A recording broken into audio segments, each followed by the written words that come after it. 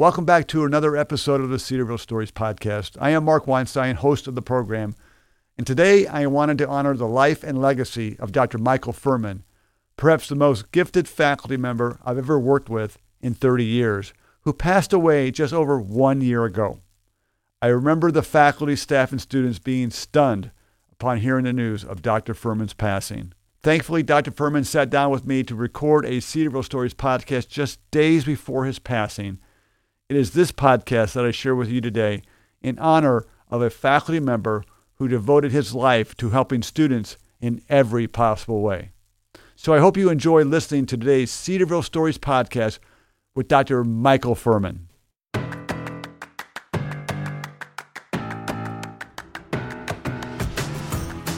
Welcome back to the Cedarville Stories podcast. Today on the show is Dr. Michael Furman. He is a distinguished professor of psychology. More than anything, Michael loves the Lord and desires to see his students think biblically about the field of psychology. Enjoy this conversation. Welcome back to today's Cedarville Stories podcast. I'm Mark Weinstein, and joining me on the program today is Dr. Michael Furman, Distinguished Professor of Psychology at Cedarville University.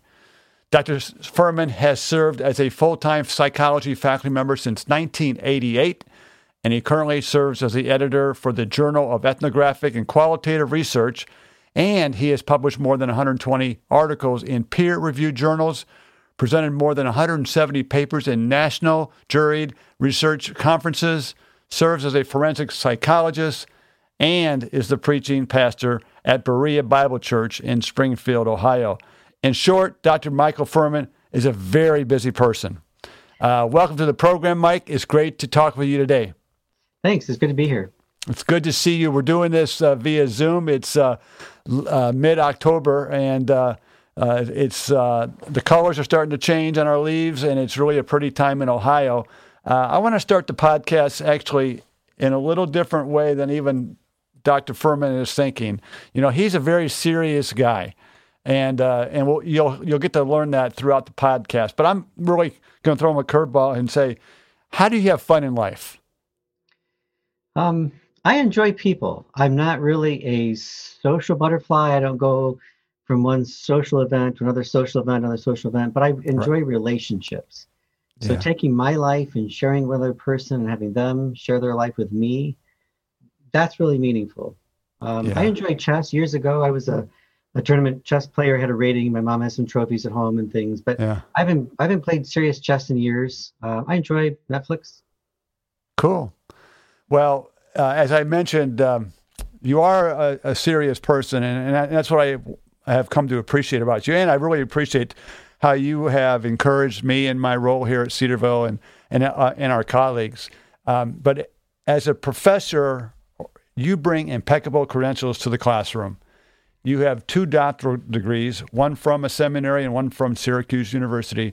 I'm interested in knowing from your perspective, why is it important for you to have a strong seminary education? Sure. I decided I wanted to be a college professor back when I was a student, and I desired to provide the best education that I could for students. As a student myself, I wanted the best education, and when it was my turn to be on the other side of the desk, I wanted to give that same highest level of quality of education that I could. So I did. My bachelor's, my master's, my first PhD was all from seminary. I wanted the same level of education that my own Bible professors had. I graduated back in the early 80s from college, and at that time, too many Christian psychologists were really teaching secular psychology. Then they would salt shaker, if you were, Bible verses into that. I didn't want to do that.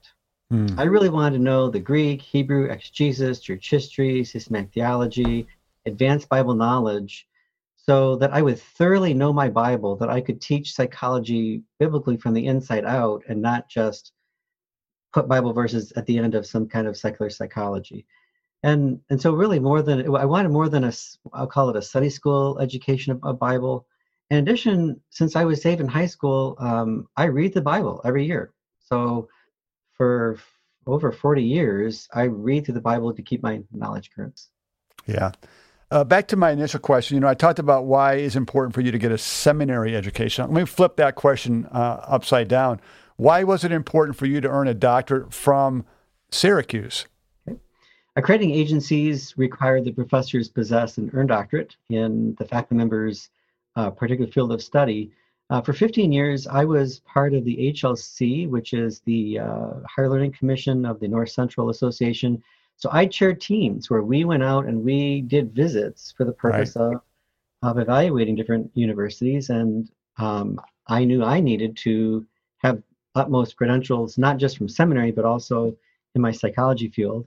So that's because I became a licensed psychologist, which is the highest level of expertise for teaching psychology at the college level. So my career path was longer than most, but I would say I don't regret a minute of it. I think it was worth it on all levels. Yeah. Now, when you mentioned HLC, that brings me back to my pre-Cedarville days.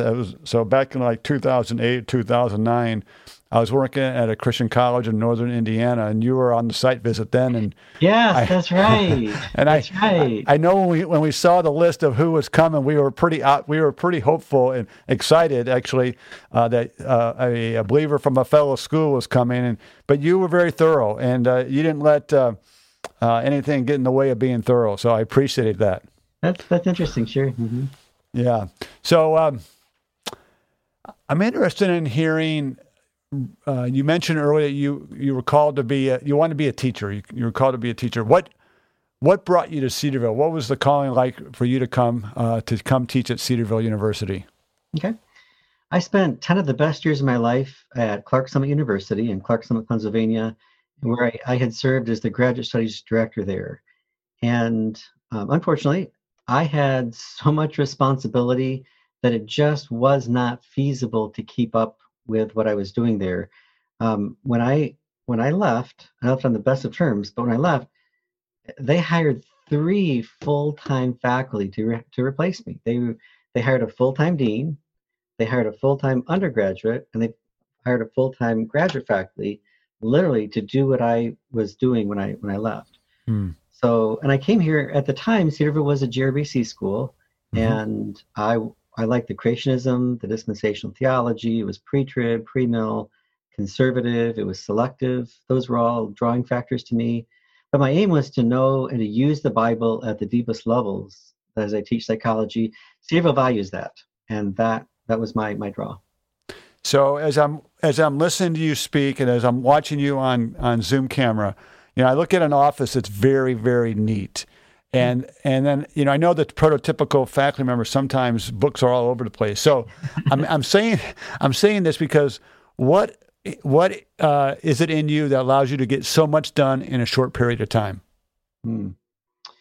Well, I pause at the question because I intend it in all modesty, but the Lord has given me a good mind. Just as far as like IQ, GRE scores, SAT, whatever, however you want to measure that. And so I'm able to get maybe more done in a shorter period of time.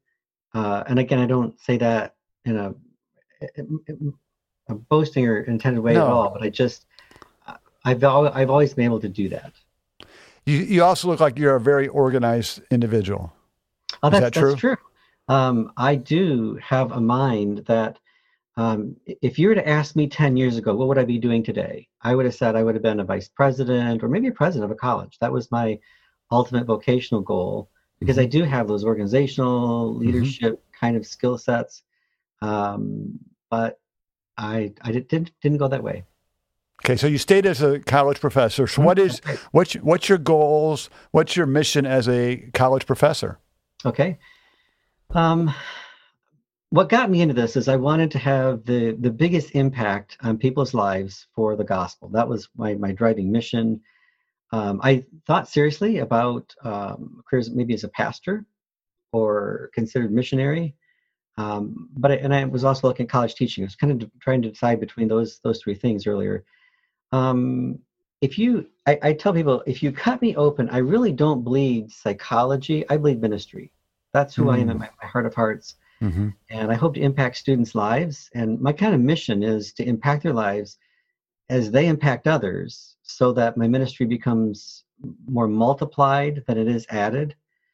And some kind of this mission has been to invest my life in the lives of students so that they achieve their potentials. And eventually I want them to go beyond me.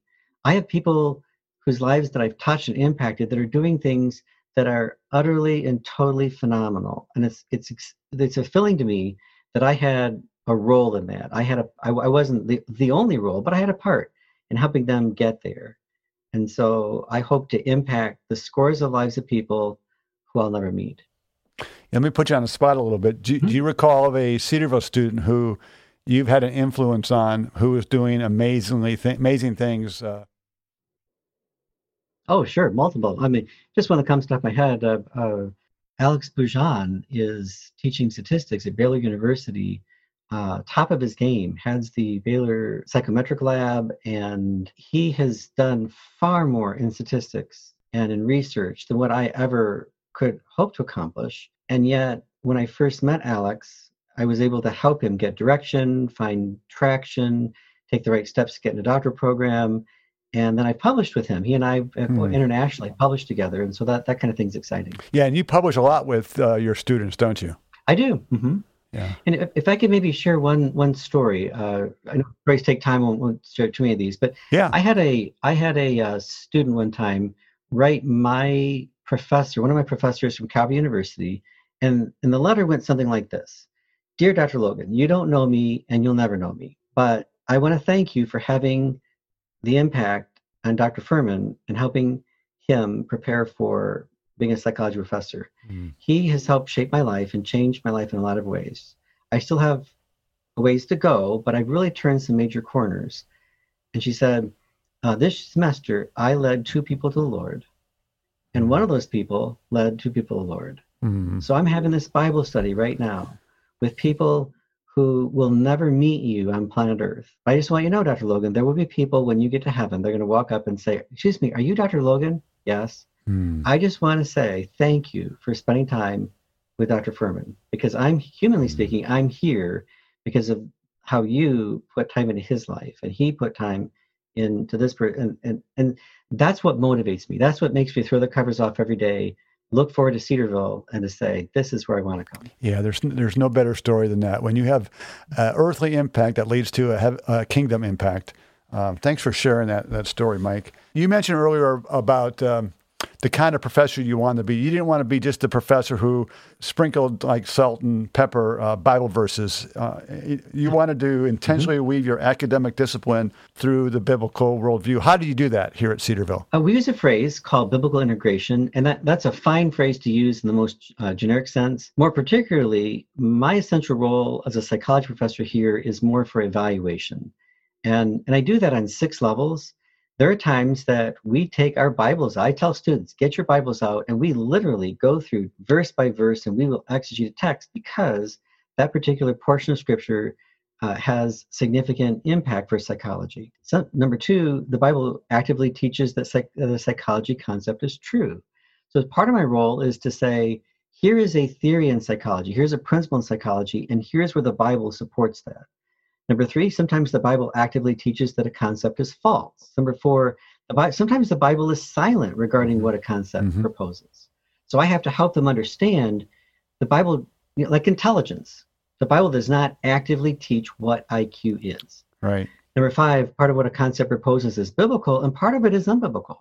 Things like Maslow's hierarchy of needs, part of that really is biblical, but it's seek first the kingdom of God and his righteousness, then all these other things will be added. So I have to help them parse that out.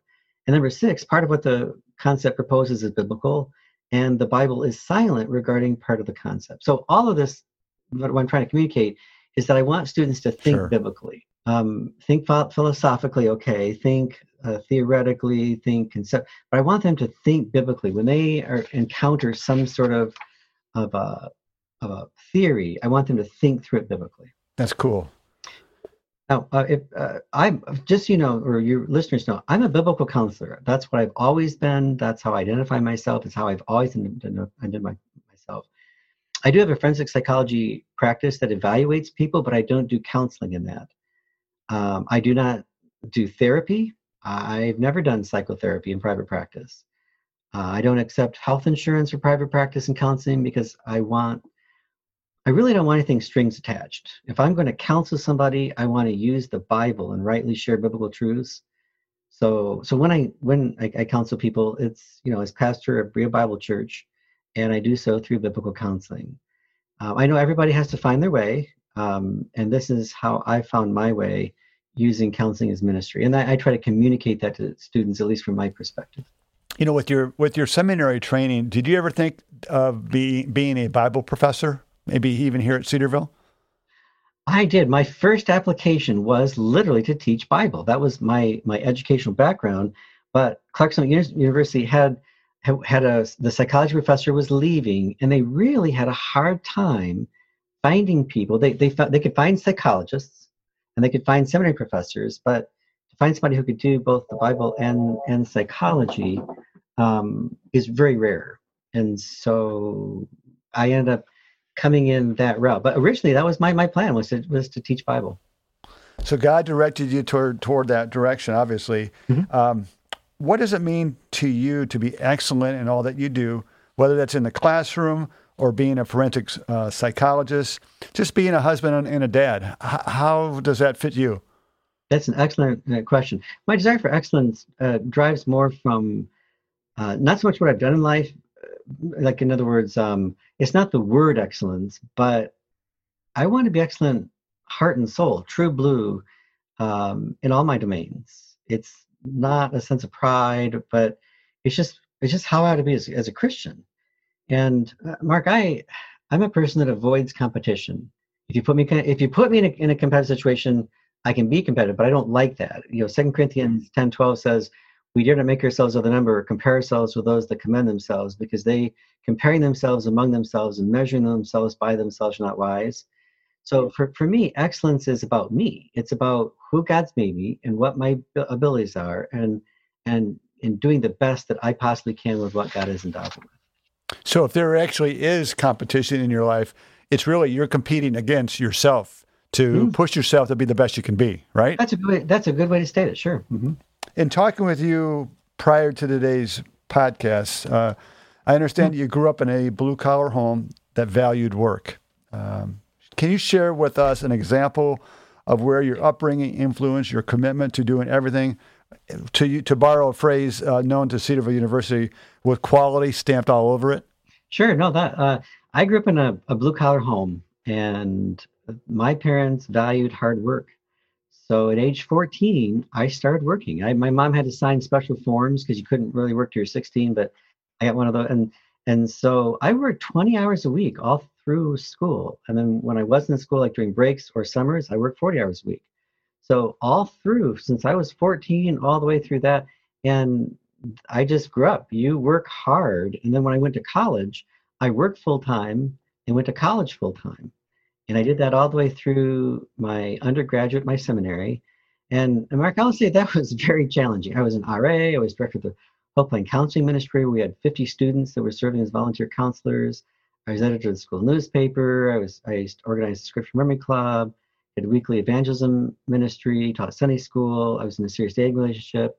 So that's where I said the Lord's given me the good mind, and I could study maybe less than other people would need to, but that was a major challenge. And I still came in with a 4.0. So the Lord is very gracious in that way. I mean, and I was going to say, you probably still finished with a 4.0, and I mean that's commendable. It's not my story, I can tell you that.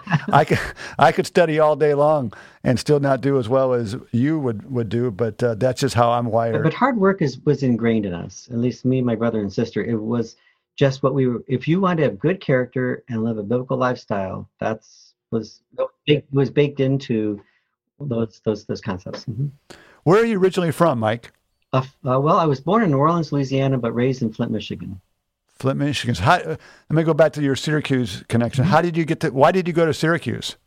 Well, because when I was hired at Clark Summit University and I had my seminary education, I had a psychology minor, but in order to be a full-time psychology professor, I needed an accredited degree. So I ended up earning a third master's in clinical psych as well as my PhD from Syracuse.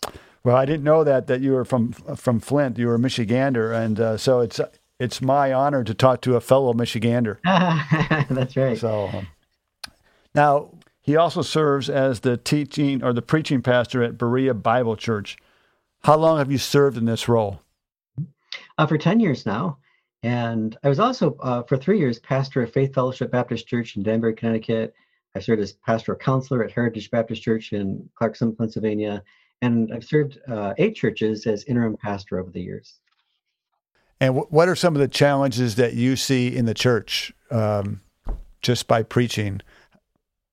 The church is becoming more secular-minded, I think, with social media, and I think the Bible standards have not changed for how we should live a biblical lifestyle, but the world keeps moving left, and so keeping us centered is always a challenge. Thanks for sharing. So I would assume that your teaching profession helps you in the pulpit on Sundays, or at least prepare for the sermon and then deliver it. So what's the benefit for having those two passions, to teach and to preach?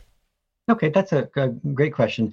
And again, for your listeners, if you knew me, I mean this modestly. I don't walk around feeling like, yay, I have these great qualities. It's just, I'm trying to be realistic that the Lord's given me the ability to take information and to communicate that in a way that keeps people's interest and makes it interesting.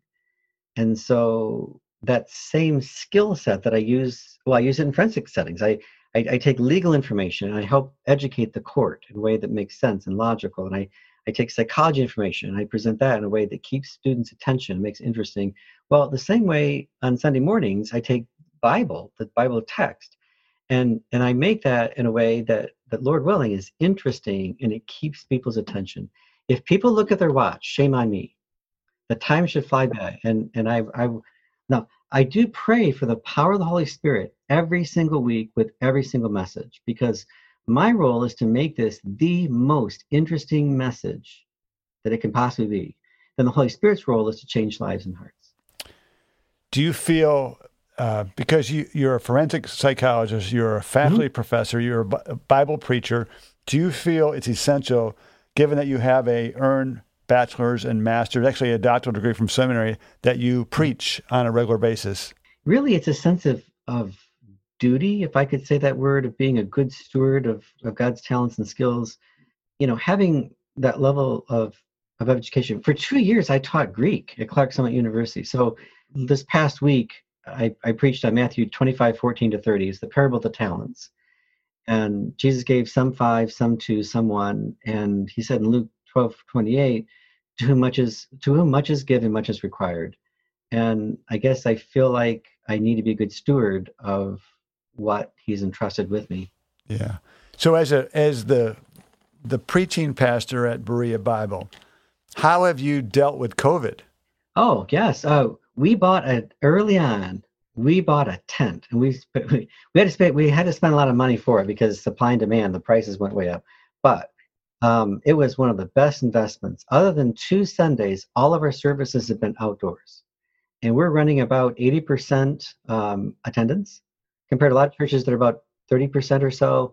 And so we have this beautiful setup outdoors. It's wonderful. Is it going to be heated because we're getting into colder weather? Oh, I know. We're gonna have to go indoors. That's coming soon. We're here in Ohio. Sure. Yeah.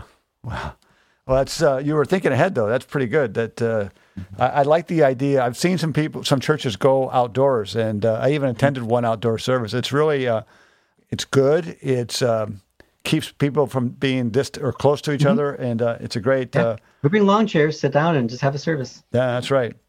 We have about maybe 8 or 10 more minutes left in the program, so I wanted to move toward a little different area, and that's toward the area of forensic psychology. What have you learned as a forensic psychologist that has helped you in the classroom?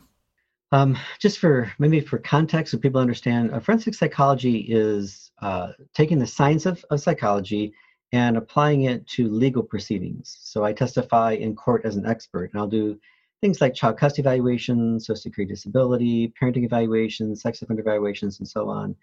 And I've maintained this private practice for the years. At one point, I've had offices in 15 different Ohio cities, and I've had 23 different students that I've hired are psychology majors, and I almost every semester I'll have at least one or two interns that will apprentice with me. They learn the clinical side. They learn what a private practice is like. I show them all of my business records. And so, as I noted earlier, I don't counsel in my private practice. I just do this forensic psychology work. I do biblical counseling in my church ministry. So having kind of defined that, I think that college professors should not teach from what they used to do years ago. I know I had professors that would say, well, 10 years ago or 15 years ago when I was practicing this and that, whatever. I think it's better that faculty remain current in their fields and be up to date in their current skills. I think students perceive me as more credible in the classroom when I share week-to-week examples of what I'm teaching. So I literally, like I'm teaching a course in psychological testing, and I have current, fresh examples of what I'm doing that I bring to the classroom. Of course, being ethical and never divulging any kind of confidential information. But as having an active practice helps ensure that what I'm teaching is it's real to their professional life now, and not what it used to be years ago. And what is when they leave Cedarville and do their own practices, what is that going to look like? So most semesters, I'm able to just have fresh examples and illustrations right there for the classroom. So you actually seem to me bring the best of both worlds. You're an academic. I mean, you're brilliant, if I may say so, as I know you. But you're also a clinician, so you're able to bring the practical, everyday experience that you experience or do into the classroom. How do students respond to that? It piques their curiosity because, Aristotle said there are three things to be a good communicator. You need to have ethos, which means you have to have good content. You have to have pathos, which means you have to have good enthusiasm. But then you have to have credos. They have to believe what you're saying is true. And so by having a real life private practice that is current, it adds to the credos that I bring to my classroom. Yeah. As we move toward the end of the podcast today, I want to transition one more time.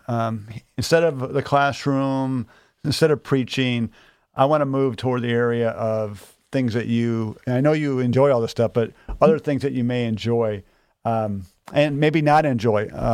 So I know you're not competitive, or you don't like to be in a competitive situation. But I also know that you don't like to exercise, even though you do, right?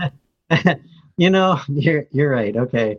I try to exercise every day for 30 minutes. And down in our basement, we have a rower and a glider and a bicycle, and we have these exercise things. And so I have a little stopwatch. And I will exercise for 30 minutes, not 31 minutes, not 30 minutes and 30 seconds. But when that 30-minute clock, I am off that bike or I'm off that whatever. I have friends, Mark, that will say, oh, I get so motivated. I'm so energized after exercise. I'm not. I'm tired. So it's my duty. I have to impose discipline to do that. But, yep, I try to do it every day. So if you don't like exercise, why do you exercise? Because it seems very like a painful situation for you. Health, because people in the health world tell me that I need, and I stay relatively fit for my age and so on. You see me. And it's one of those things that I just do my duty. I really have time for two more questions. And the first one's about health. I know from talking with you that cancer has impacted your family in significant ways, as your mom and brother both have had various forms of cancer. How does the reality that cancer may be a part of your life impact you on a daily basis? Yeah, and I sometimes I get emotional on this one. My mom had a cancer study done years ago, and it came back. She had an 83% chance of getting cancer. Really? And years later, she not only came down with cancer, but she's had 3 different types. You usually get one type that metastasizes, not her. She had 3 independent types. My brother got cancer at age 30 and died at age 36 from it. So my sister and I sat down with a blank sheet of paper with my mom and some relatives, and we said, okay, let's do a family tree. And we wrote down everybody that people knew of. And Lori said, everybody who's ever gotten cancer, let's color them red. Everybody was red. Really? Everybody in my family gets cancer. So when I go to bed at night, I thank God that it did not happen to me today. When I wake up, I tell God I will do my best. Today, this is your day for your honor, your glory, because I might not have tomorrow. I'm committed to using my daily time for God until my cancer day comes. And then my record will be in the book. And for me, it'll be time for heaven. And I just have had to come to terms with that. I'm 59. And I need to use every day for his honor and his glory, because I don't know how many tomorrows I'll have. Oh, does this, or can this paralyze you at times if you let it? It could. Honestly, I try not to think about it. I try to concentrate more on, this is the day that I have in front of me. And because I might not have tomorrow, I need to squeeze every drop out of the washcloth that's there for his honor, his glory. And if I don't have tomorrow, then I'm going to do what I can today. Yeah. And maybe that's one reason why I see your car parked in the parking lot very late in the afternoon, early evening as I leave. There's very few cars that remain when I leave, but I know yours is one of them. So you're really trying to get every ounce of everything out of your day. You're very intuitive, very, very astute. Yes. Well, thank you for saying that, Michael. One last question. I try to ask this to people when I do the podcast, and that is, what is the Lord teaching you right now as you study His Word and are living in a COVID-19 world? Obey authority with a good attitude. Now, there's not many words packed in that sentence, but there's a lot packed in that sentence, because the government has done a lot of good things, and they've done a lot of things right. But in my humble little opinion, they've not done some things right, and they've not made some right decisions. But it's not up for me to determine whether they're right or wrong. That they're not asking my opinion. And so my role is to exercise deference and to do it, and not just do it, but to do it with the right attitude. So over here, my little hand, I've got a mask. When I leave this office, I'm going to put the mask on, and I'm going to do it with a good attitude. And I'm going to obey those in authority, and I'm going to help everyone that I can around me have the right spirit about doing it. That's a great lesson for all of us to learn. I know it can be a struggle for me. I can obey the rules, but sometimes the attitude's not right. And Here. That's exactly what I was trying to communicate. Yes. Yeah, and so I thank you for encouraging me in this, and I encourage all our listeners to obey well with a good attitude or the right attitude, as Dr. Michael Furman has outlined. So, Mike, our time is gone. This has been a delight to spend 30 minutes with you and hear your story. I'm thrilled that we're colleagues together at Cedarville University, and I wish you the best as you move forward, as you continue to teach and serve the Lord as a psychologist, as a teacher, and as a preacher. Thank you so much. I appreciate the time. Thank you for listening to the Cedarville Stories podcast, brought to you by Cedarville University. If you were encouraged by today's episode, share it with a friend. Please rate and review this podcast on your favorite podcast provider. And connect with us at Cedarville on Twitter, Instagram, and Facebook. And be sure to come back next week when we'll hear another inspiring Cedarville story for God's glory.